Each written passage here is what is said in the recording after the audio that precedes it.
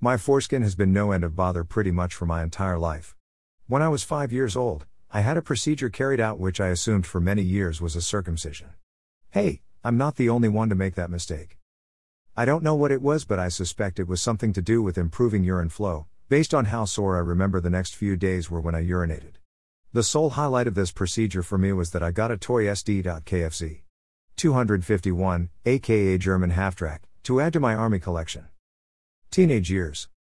Until I reached puberty, I didn't pay any further attention to my foreskin, or my penis in general for that matter.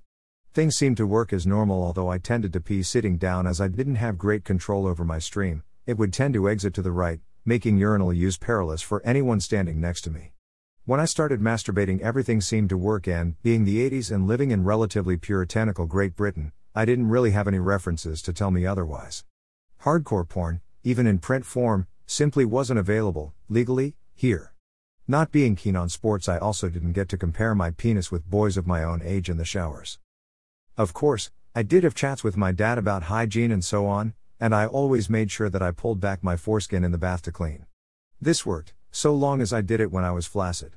I assumed that was how things were supposed to work, but what I didn't know was that I had phimosis and, as I found out much later, frenulum breve.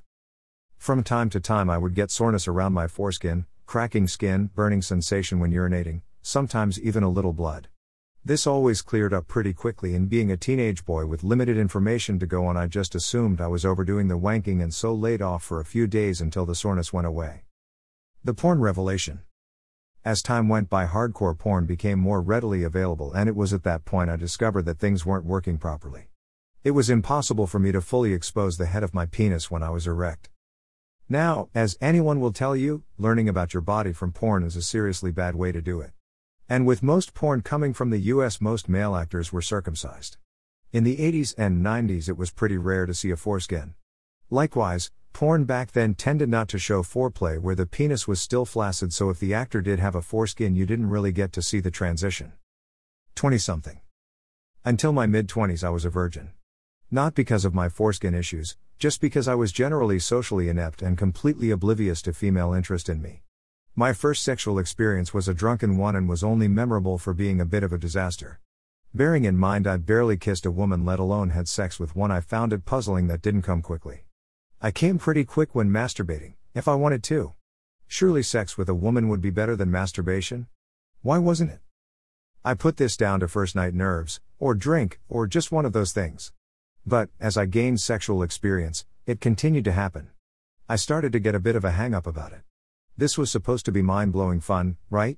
I had no complaints from my partners, they had fun and came, but I rarely did. I enjoyed getting them off, and enjoyed experimenting, but what was going on with me? Frenulum breve. It took my now life partner to encourage me to get checked out. She'd noticed that my foreskin didn't retract when I was erect and so suggested I see a urologist, which I did in 2008. He explained that I had a short frenulum breve, or tight banjo string, and that a frenuloplasty would potentially sort out the problem and allow my foreskin to retract. I had the operation in early 2009 under local anesthetic. Recovery took about a week, and we were back at it in a couple of weeks. Things seemed to have improved. I was more sensitive. Whilst my foreskin didn't fully retract, more of the glands was exposed when I was erect. Condoms were easier to use. If you have phimosis, it's easy for condoms to work off the end of the penis if they're not tight enough. There was no follow-up planned after the operation, so we just got on with our lives and paid no further attention to my problematic foreskin. Worsening penis health. A couple of years ago I started to notice redness on my foreskin, and also red lesions on the head of my penis.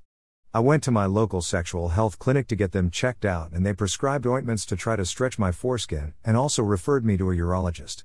The urologist booked me in for a biopsy, to rule out penis cancer, and prescribed steroid cream to see if my foreskin could be stretched to retract properly during sex. When the biopsy came back clear of cancer, I was diagnosed with the following: lichen sclerosis of foreskin, zones balanitis of glands, VXO. Then, COVID intervened and non-urgent consultations were put on hold. My penis continued to be sore, and this started to seriously impact our sex life.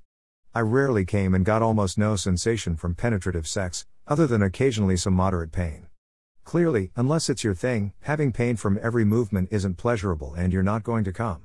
My partner has been marvelous throughout this time, but it has started to weigh heavily on me and our intimate life has been put on hold. The final decision. And so, we come to the present day.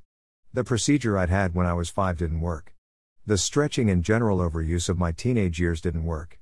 The ointments and steroid creams didn't work. The frenuloplasty didn't work. We're out of options, other than circumcision. This is being done for 2 reasons.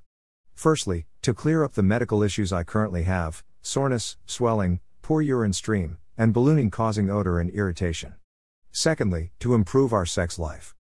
Now, I'm attached to my foreskin. It's been a lot of trouble, but I'm also attached to it. I have a feeling I'll mourn it when it's gone.